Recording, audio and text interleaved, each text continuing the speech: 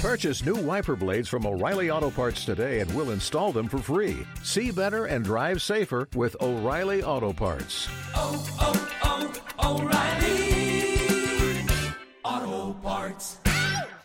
Please join me in welcoming and thanking new patrons: Holly, McKenna, Sean Larson, Rebecca Ribeiro, Marla Marauder, Eric Craig, and Rosa Salanda. To see how you can support the podcast and get rewarded with early commercial-free access, bonus episodes, and more, please check out our donation tiers at patreon.com/creepypod. And a quick reminder to get your submissions in for the 31 Days of Horror. Spots are already filling up, so don't miss out on your chance to have your story appear this October. Check out all the details at creepypod.com/submissions. Now...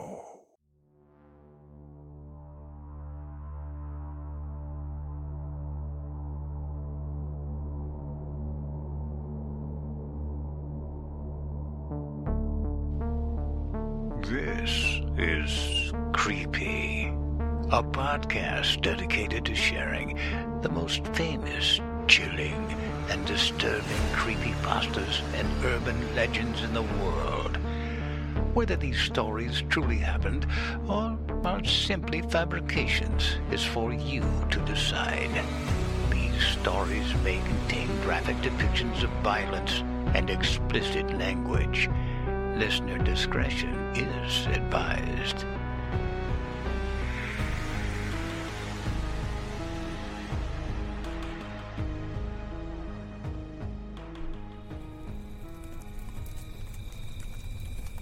Shh.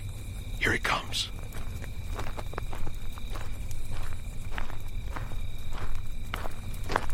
Hey, everyone. Hey, John. Well, that was weird as shit. What's going on? Nothing. Just excited to tell some campfire stories.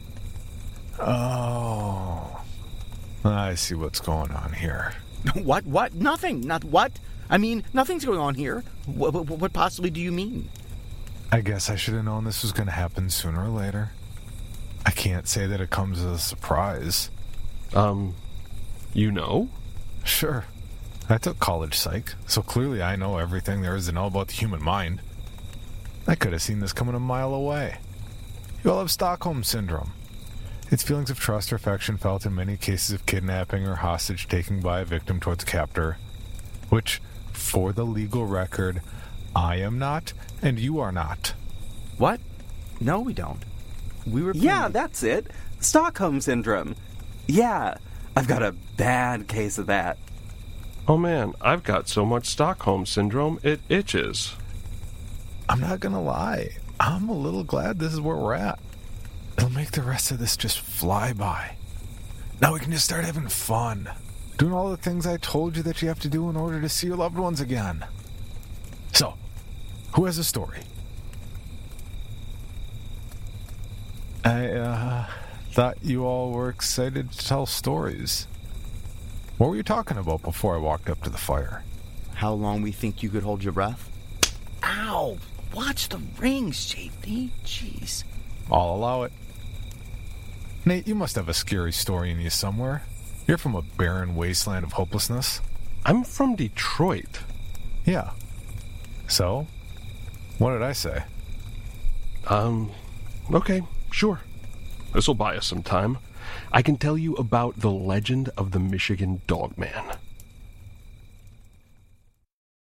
So the officer and I went out there to take a look at it. And, he just tried to chew in around the doors.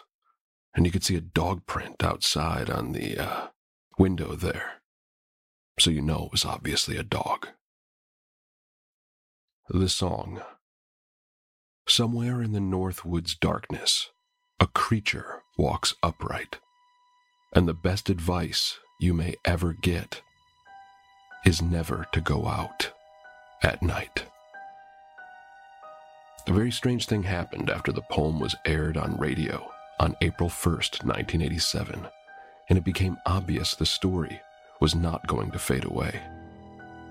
The first 2 times the song was played, there was no viewer reaction or calls.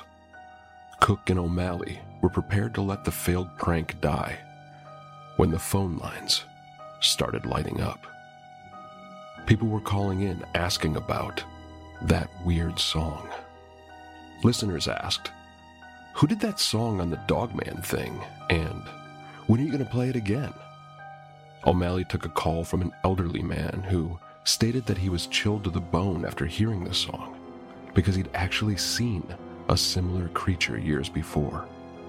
That was the first of many sighting reports that would pour into the station over the next few weeks. Scores of people told of stories and encounters with a creature that was very much like Cook's fabricated Dogman.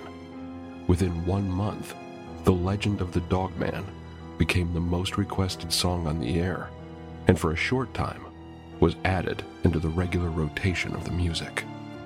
Other stories began to surface and be compared to the Michigan Dogman story. A century old, a mysterious Indian legend revealed shocking similarities. A French fur trader's diary from 1804 told of an encounter with Loup Garou. A letter from 1857 described a creature that stood upright like a man, yet bore the countenance of a gray wolf.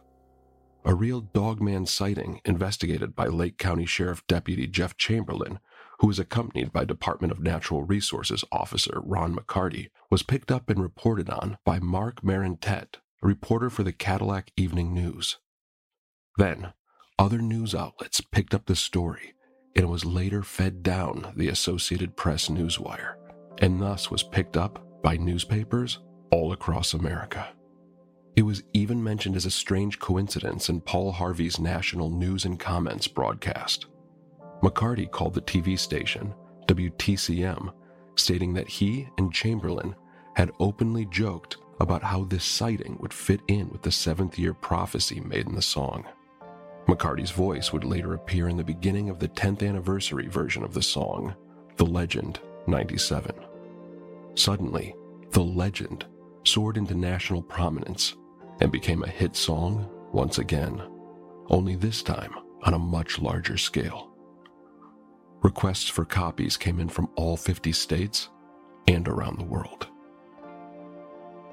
Eventually, the master tape, never considered to be of real value, had been destroyed, and Steve Cook went into the studio again, this time with an upgraded keyboard, and recorded the song a second time. A few changes were made to the lyrics to update The Legend for summer. When it was finished, the second master recording was shipped to Southfield, Michigan for mass production. The first 500 copies arrived a week later and sold out in 12 days. The Legend had quickly become hot property, with record stores and radio stations across the country calling the station requesting copies. A large record company offered to record and promote the song, and Steve Cook faced the difficult decision of whether to release The Legend on a national scale or to keep it local and manageable. Steve chose to keep it local. The music and lyrics were copyrighted by Mindstage Productions, Cook's marketing and advertising company. More and more copies of the tape, which was originally priced at $3, were sold, and in the fall of 1987, WTCM held an art contest which allowed amateur artists the chance to submit works depicting what they thought the Dogman looked like. There were over 100 entries. Some were exceptional, but by far the most chilling and dramatic was an 11x17 charcoal sketch done by Brian Rosinski, who was only 23 years old at the time and never had a formal art lesson. The song was never intended to be a marketable vehicle for profit, and Cook made the decision early on that any profits earned derived from its sale would be donated to charity. The first charity was the Traverse City Cherryland Humane Society, which scored $2,500 towards drilling a new water well and the remodeling of the adult dog facility, which included new floor tile and pens. In 2001, Cook was introduced to Brian Manley, founder of AC Paw, a no-kill animal rescue program that specializes in lost causes. AC Paw takes in animals that have been injured, abused, or neglected, or that have used up to the maximum boarding time in traditional facilities and are about to be euthanized. They rehabilitate animals through a unique foster care network and eventually placed them in a loving home.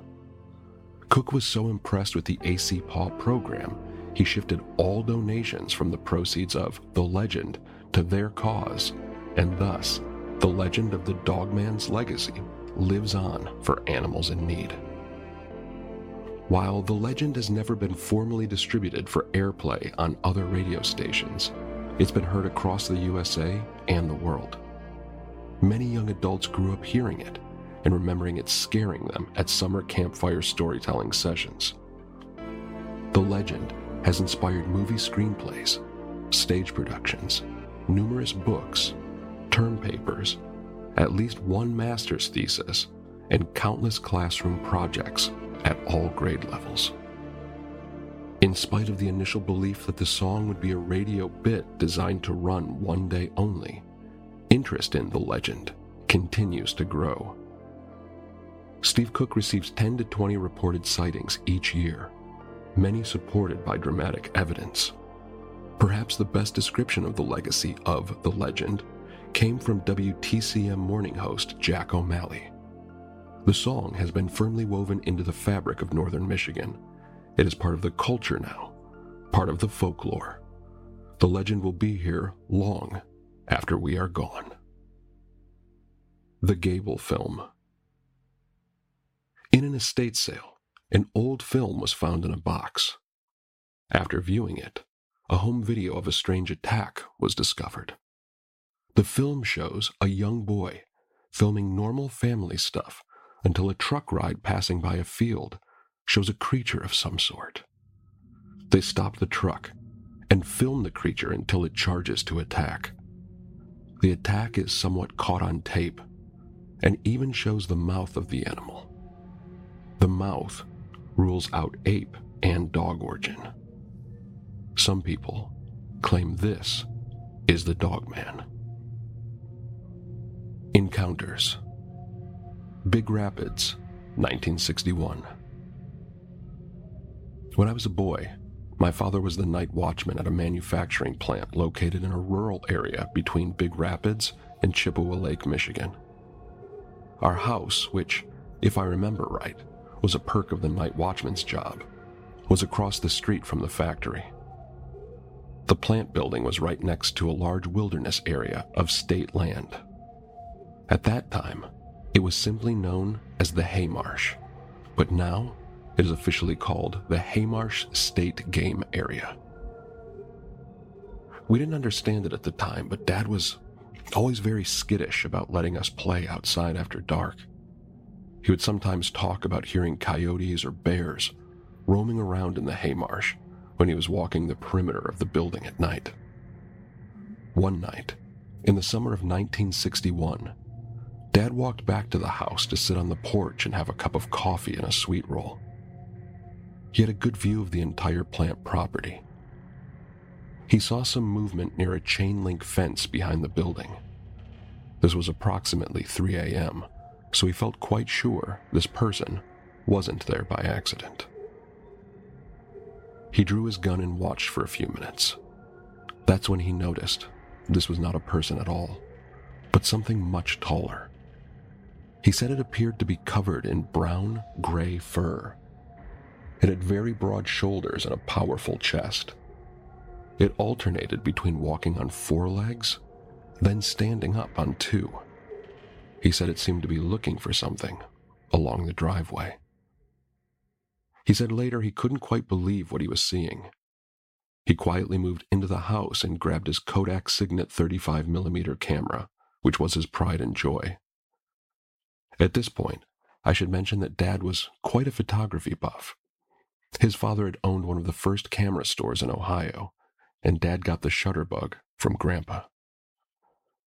As he stepped back onto the front porch, the creature moved slowly along the driveway, directly under the lights. He adjusted the camera shutter for a long exposure, held it as still as he could. He said he was shaking pretty bad by then, and snapped a picture. I've enclosed a print of it in this letter. Dad said a few seconds later, the thing dropped back down to all 4s and slowly moved off into the woods. He sent a print to the local newspaper and sent copies to several magazines. One that I think was called Mysterian published the photo in their spring issue of 1962. Dad had a copy of the magazine for years, but it was misplaced after he passed away. I still have the negative strip that contains this image. If you would like to have someone examine it, I also still have Dad's Kodak Signet. I haven't shot any pictures with it for several years, but I'm pretty sure it still works. Sparta, 1987. One weekend back around fall 1987, my two best friends and I were staying at my family's cabin, which is not far from the small town of Sparta, about 20 minutes north of Grand Rapids. My two friends left to have dinner while I stayed behind at the cabin. Following the dinner, the men headed back towards Sparta and the cabin. What happened next would shock and disturb them for years. It was dark, and they were on a rural road. Suddenly, both of them saw something standing by the side of the road. In the headlights of the car, it appeared to be a human-like figure covered in gray fur. As they got closer and past the figure, both of them got a very good look at it. It was the size of a man, stood on two legs. It was covered head to toe in gray fur and had a wolf-like face. It even raised its hands and seemed to snarl at them as they drove by. They said it looked like a werewolf out of a Hollywood movie. My two friends didn't dare stop. They continued driving. And of course, they were peppering each other with questions. Did you see that too? Was it a dog? Was that someone dressed up in a costume? And so on.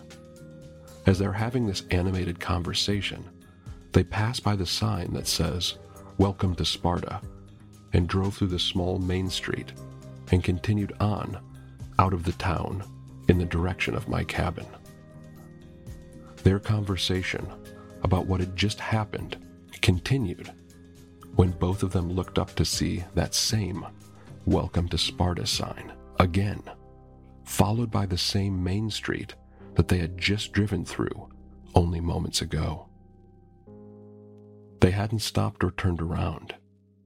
They had been traveling in the same direction, on the same road, but somehow, without any noticeable interruption in their journey, they had somehow been sent backwards several miles. Until this point, it would be easy to dismiss the event as someone playing a joke. However, the time displacement characteristic is what sets this encounter apart.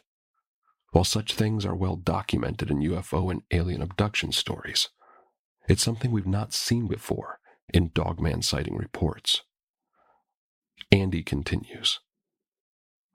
I remember when they finally showed up at my cabin. They arrived no later than what I expected them to, around 9 p.m. or so. And I remember how animated they were about their strange encounter. But I just assumed that they'd seen a large dog and were telling me an embellished story in order to get a laugh. But 20 years later, both of them still insist that this was no joke. I have no idea what to make of this story. Maybe it was just some teenagers in a werewolf costume playing pranks. And did my friends really experience lost time afterwards? Or did they just make some wrong turns on their drive and didn't notice because they were talking and distracted?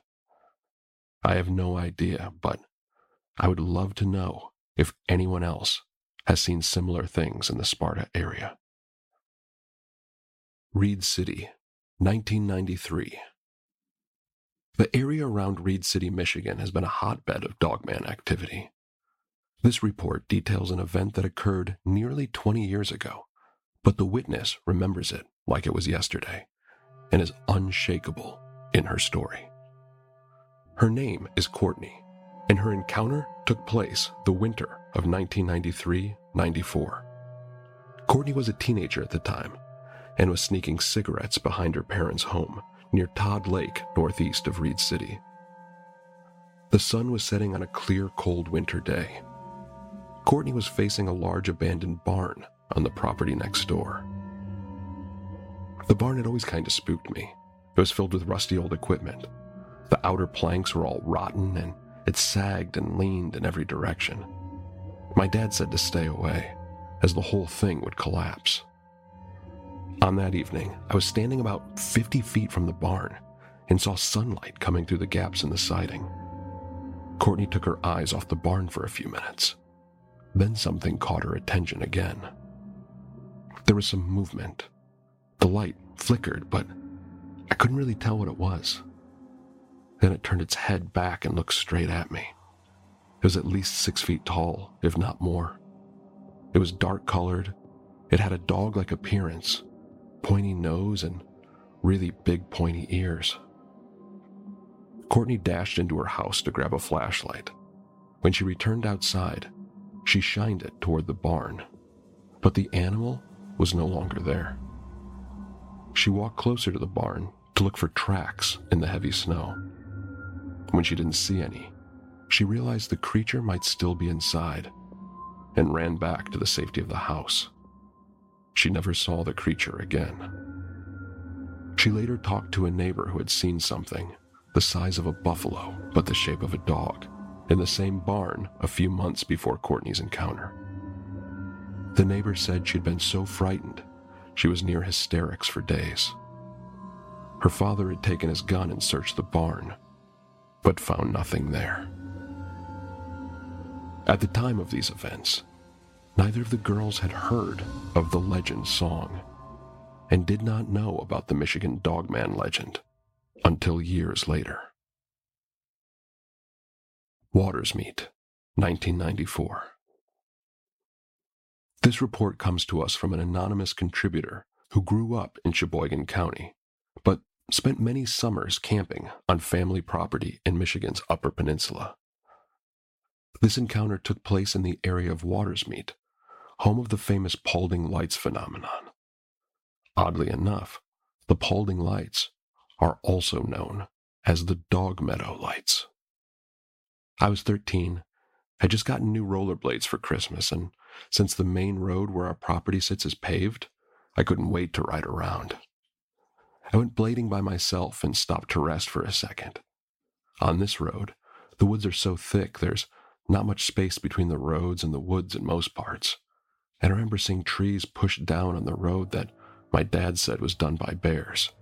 He was an avid bear hunter. I remember not hearing any of your normal sounds of nature, not even birds. The air was still, and the sky would be pure dark in not too long. I was deciding to turn back when I heard a rustling behind me, and something emerged from the left side of the road. I assumed it was a deer, and paused, and made myself as quiet as I could so I could watch it, and slumped down to my stomach in the middle of the road. It was about 600 feet ahead of me. When I got myself settled in the road to watch it and looked up, I realized what I was looking at wasn't a deer. It was on all fours, with gray-brown fur. At first, I feared the worst, thinking a bear had caught my scent, until I saw its outline and color. I thought I was looking at a dog, until I realized the face was too primitive, like a fox or a coyote's. At this point in my life, I'd never seen a wolf in real life, and it was too far for me to make out the face exactly. The Michigan Department of Natural Resources has always recognized that wild wolves still roamed in the Upper Peninsula, although they were thought to be in very limited numbers and only in extremely remote areas. It is conceivable this witness was seeing one of those wolves, but then something very strange happened. It extended its front legs, and in the slowest, longest seconds of my life, stood up on its hind legs, sniffed the air, walked for about 5 steps, then got back down on all fours and walked to the other side of the woods, then disappeared. I don't remember how long I laid in the middle of the road in the empty space I saw this thing stand like a human. I remember my jaw hanging down as low as it could, and a pool of drool on the cement under it. It finally clicked in my mind that, perhaps, I should rollerblade my butt back to camp as quick as I could. The witness reports that while the creature never stalked or pursued her, she slept very little during the rest of the family camping trip. She never told anyone about what she had seen, fearing she might be ridiculed. At the time of the sighting, she had never heard of the Legend song, and would not until 2004. She moved to Southern California in 2008 and has no interest in camping ever again. Alpena, 2001. My dad and I have a story to tell about our encounters with the Dogman. My dad's story took place in the mid-70s. There's a cemetery behind the Alpena High School and a wooded area behind that. There are many trails that run through here. In this area is a place called the Sandies, where all the young kids would go and party. My dad and two of his buddies were in a canoe in broad daylight, paddling from the Sandies around the back of the cemetery. The banks of the river are 10 to 12 feet high in places, and some trails run right to the edge. The three of them saw what looked to be a big dog running behind them on the trail. They didn't pay much attention to it until they heard a splash. When they looked, it was swimming after them.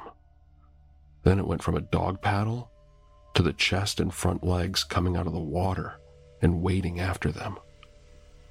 They decided right then not to wait around to see what it was. Honestly, I thought it was BS at the time, and I'm still not sure, even to this day, if it was something that they'd been smoking or drinking. Then, around 2001, 2002, I was leading some friends through the Sandies trails. I used to like taking people out there without a flashlight and tell them my dad's story to freak them out. The girls were freaked out before we even got into the woods, so I decided not to scare them at night. In the river are several small islands connected by a small sliver of land. At that time, there were 3 such islands chained together, and I took them through the last one, which was planted with pines in nice even rows. I was the first one back there, about 30 seconds ahead, when one of the girls got her foot hung up on something. As I was going back to help her, there was a spot where the trees made a sort of roof effect, which is really cool looking at night when the moon's shining through. At that point, I saw something. I'm not sure what it was, but it sent me running out double time. When my buddy saw my face, he didn't say a word. He just followed, both of us dragging the girls behind us. When he asked me later why I came out in such a hurry, I told him it was because I thought I'd seen something at the other end of the island, walking through the trees, that was very tall and not likely human. He may not have believed me, but he never questioned it either. I'm still not sure what I saw. It could easily have been that I scared myself with Dad's story and was seeing things. But I know this.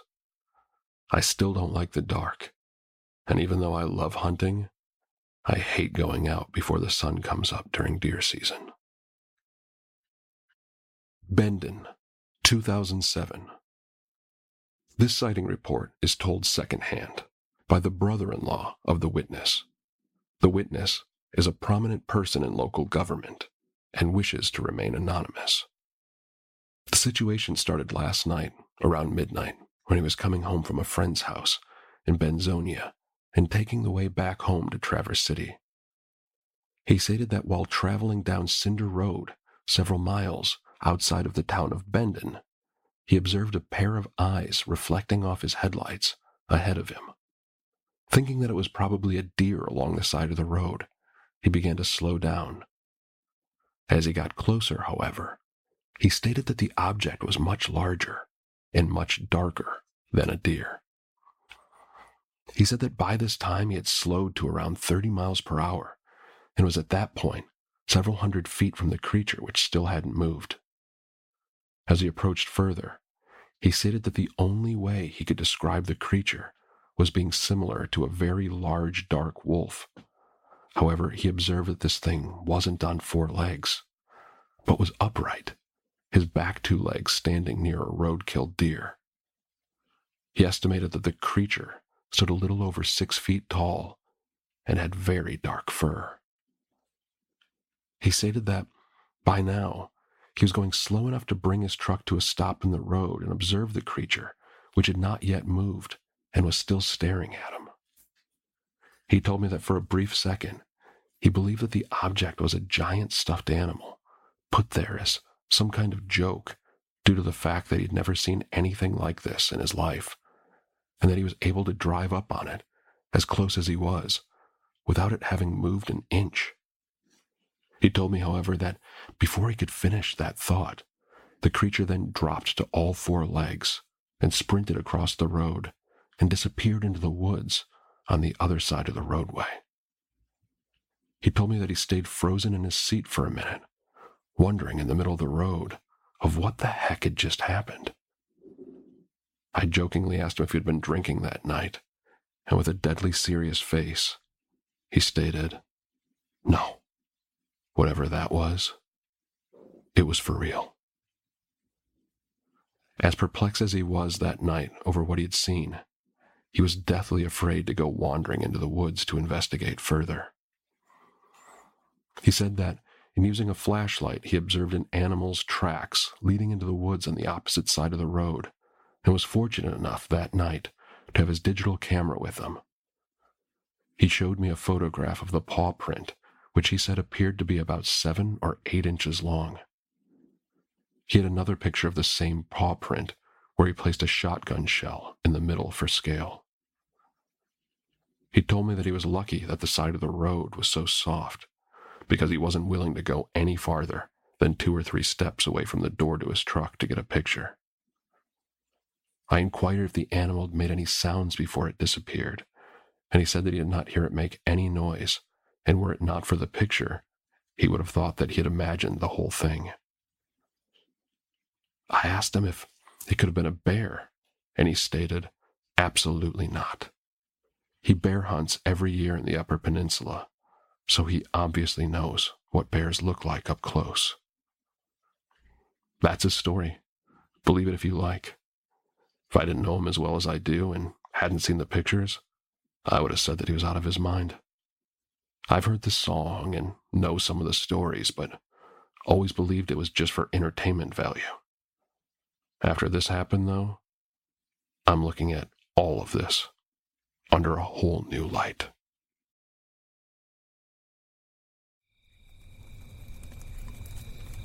Should we be worried that Nate said the poem out loud? No, it's just an urban legend. That doesn't make it any less true. I wouldn't be worried. Why? Because I'm not the one leaving the campsite in the middle of the night. I don't have to go alone if someone else reads a story.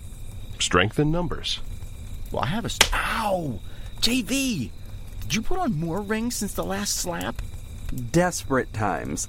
I'm not getting stuck here with Jack and Jerry. Who? Doesn't matter, because it's time for me to tell you some campfire tales. Be real invective. Dude, you cough weird. Go on, JV. You were saying? I will always remember the ragman, not necessarily for the rags of clothes he wore, his 1,000-yard stare, or his way of talking like he was the only one listening, but for the story he told me. You see, stories have become our method of introducing ourselves. The other questions we would normally ask have been rendered useless. There is little point in asking what your job is when you have no job. There is no point in asking what your favorite TV show is when there is no longer any real functioning electrical system. There is no point in asking about their family. You get the point. I have no real method of telling time anymore, but if I had to hazard a guess, I would assume at least 2 years have passed since it all started. It feels longer than 2 years since those undead things came along and began to gnaw down on our population to nothing but bones. When they came, the modern world was lost. Generators fell into disrepair, and we were plunged back into what felt like colonial times. I was a huge fan of movies, which, unfortunately, were one of the many casualties of the undead. I have since picked up a new hobby. You could call me a collector of sorts. I gather stories. I collect all sorts of stories, but the ones that intrigue me most are people's experience from the zombie apocalypse. Those stories are the most appealing to me because everyone has their own unique experience. They usually pertain to what they were doing on the day of the initial outbreak. Some are sad, some are funny, like this one about the girl who had decided to try DMT for the first time in her life and thought the zombies were a hallucination brought on by a bad drug trip for a week straight before realizing that that was way too long to be hallucinating. But only one has really resonated with me these 2 years. I met the Ragman in a burnt-out building. I had been moving from place to place looking for somewhere to stay. The allure of the fire he had built was too great. I ventured into the deteriorating building, ignoring my fear that I could be walking into an ambush. I just wanted a place to stay for the night, where I wouldn't drift off to sleep in fear that I would be woken up by one of those things gnawing on me. I found the Ragman crouched in front of the fire. He barely acknowledged my presence. Where most would draw their weapon and demand that I identify myself, he merely craned his head up to take a quick look at me before dropping it back down to the crackling fire. I took this as an invitation and sat down near the warmth. It had been the first time in weeks I was able to warm up my body from the cold night's air. The crackling and roaring fire brought memories of spooky campfire tales and roasting s'mores. I call him the Ragman because he gave no formal introduction. He was a haggard-looking man in about his 50s. His beard looked like a razor hadn't touched it since the undead started walking around. He was emaciated, and in a world where everyone is practically a walking skeleton, saying he was gaunt is no understatement or literary flourish.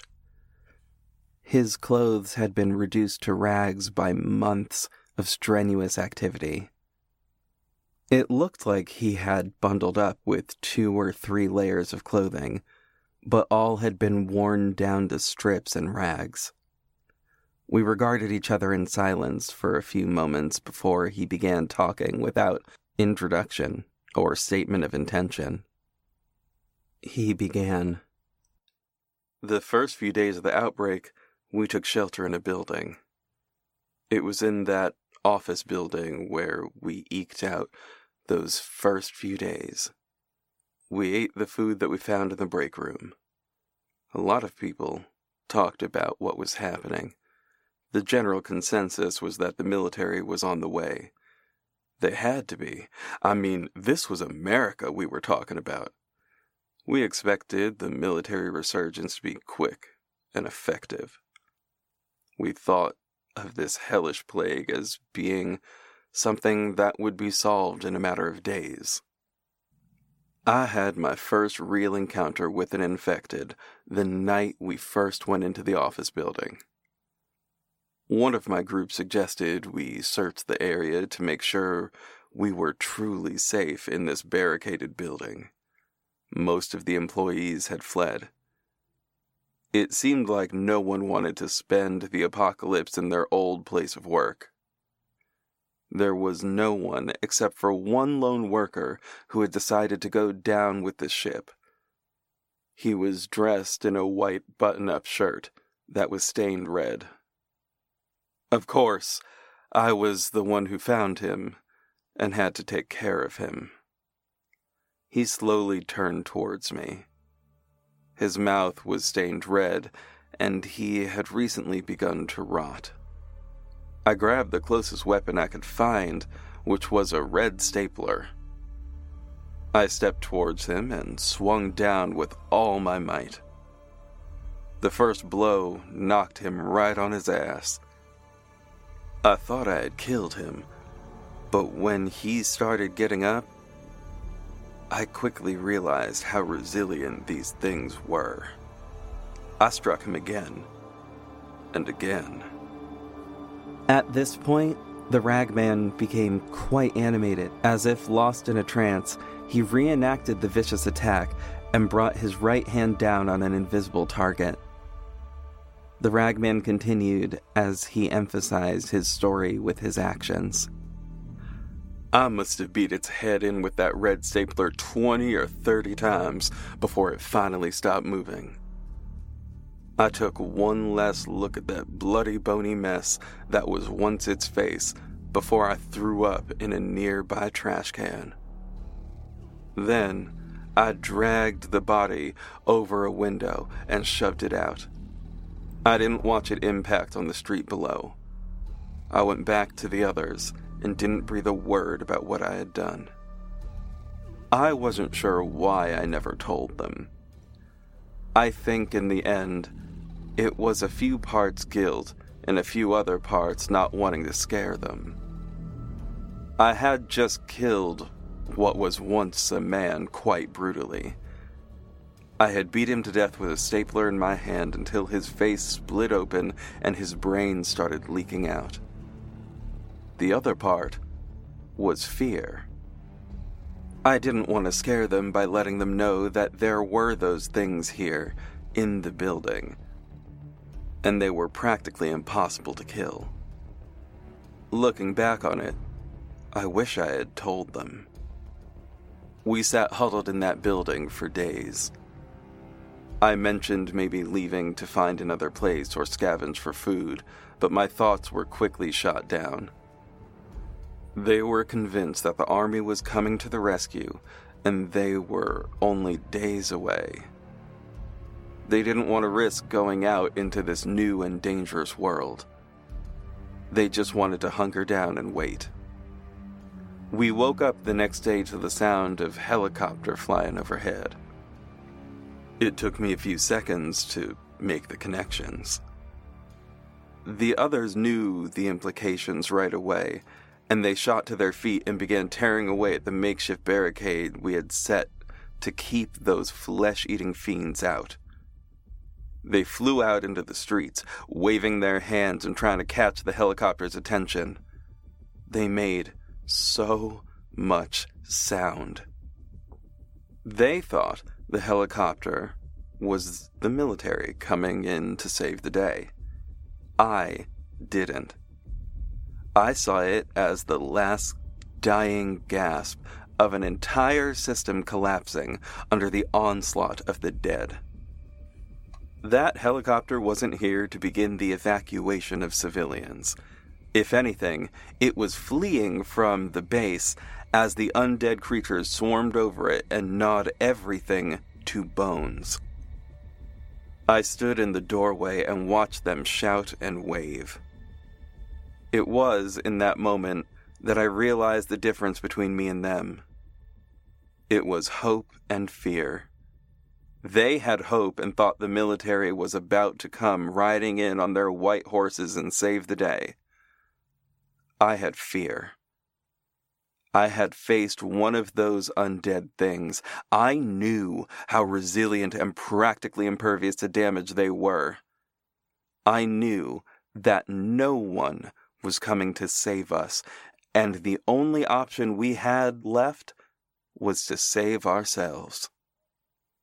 It was my fear that saved me. They made so much noise. The ragman paused like there was something he really wanted to say but couldn't find the words. His eyes were red and wet with tears. I wasn't sure if it was the smoke or his memories that made them look that way. He continued. The sounds drew so many of them.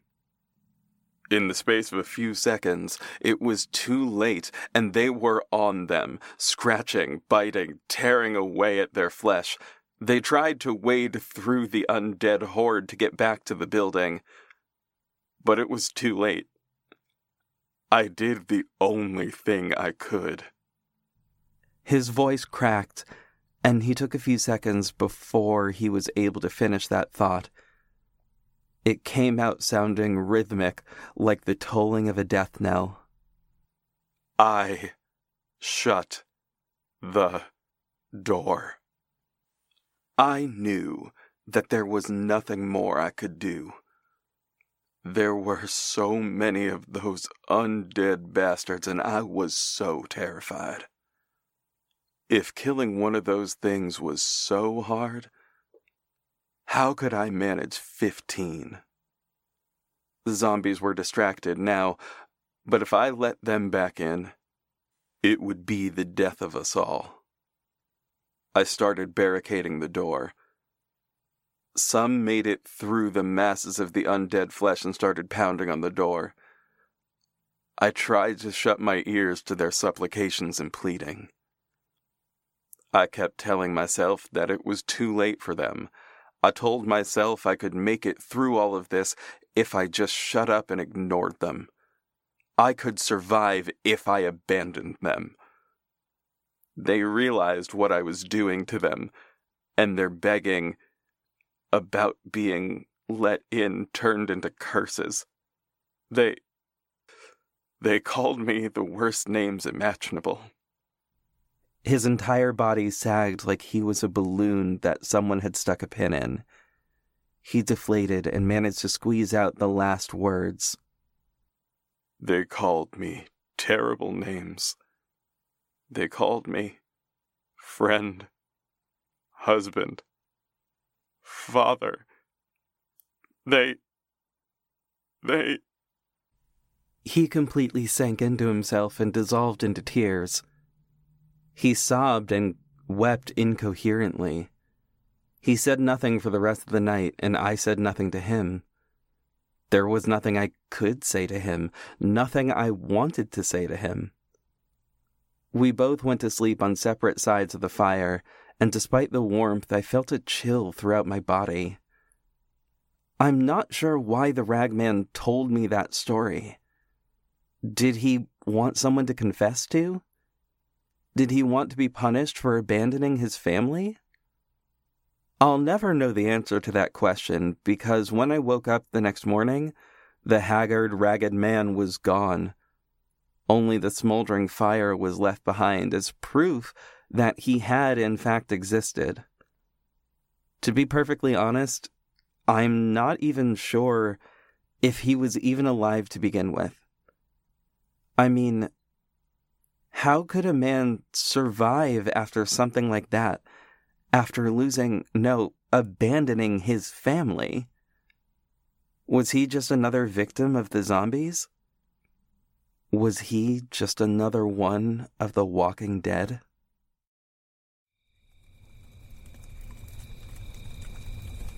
Did a zombie apocalypse start since we've been out here? John, is that why you brought us out here? To save us? Yes? I don't have to walk back to civilization, just have to run from zombies. It's just a story.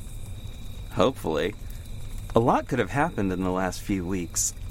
Come on, Nate. I want to get out of here before October. See ya, Owen. Wait, what about that pact to not leave anyone here alone with John because he's probably going to kill us all, but we need to kill him first? The what? Oh yeah, about that.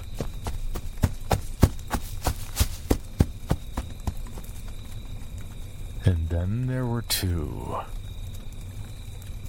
Dude, you really thought I was going to kill you? No. What's that behind your back? Oh, this is for roasting marshmallows. It looks like a broomstick you sharpened into a wooden stake. I'm not a vampire, so stabbing me in the heart with a wooden stake isn't going to kill me. I'm pretty sure stabbing anything in the heart with a wooden stake will kill it. Agree to disagree. I'm going to go get some sleep. See you later. Not if I see you first.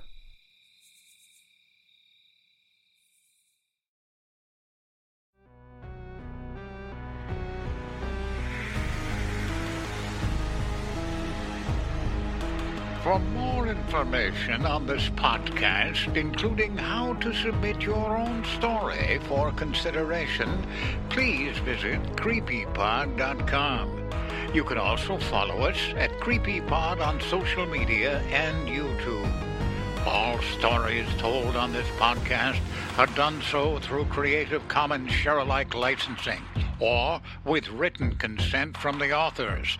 No portion of this podcast may be rebroadcast or otherwise distributed without the express written consent of the Creepy Podcast production team and the story's author.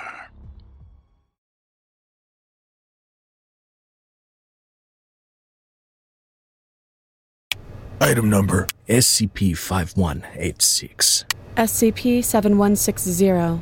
SCP-7533. Object Class Euclid. Keter. Safe. Special Containment Procedures.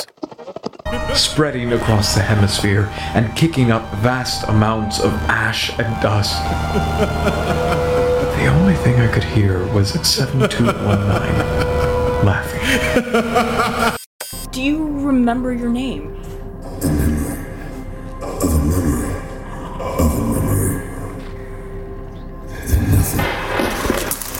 Heartland Counseling. Appointment update. I feel them again. Heartland Counseling. Appointment update. They're in my ears! Heartland Counseling. Appointment update. Nobody understands! SCP Archives is a weekly fiction podcast. Each episode, we dive into the strange, the unknown, and the... Find us on Apple Podcasts, Spotify, or at scparchives.com.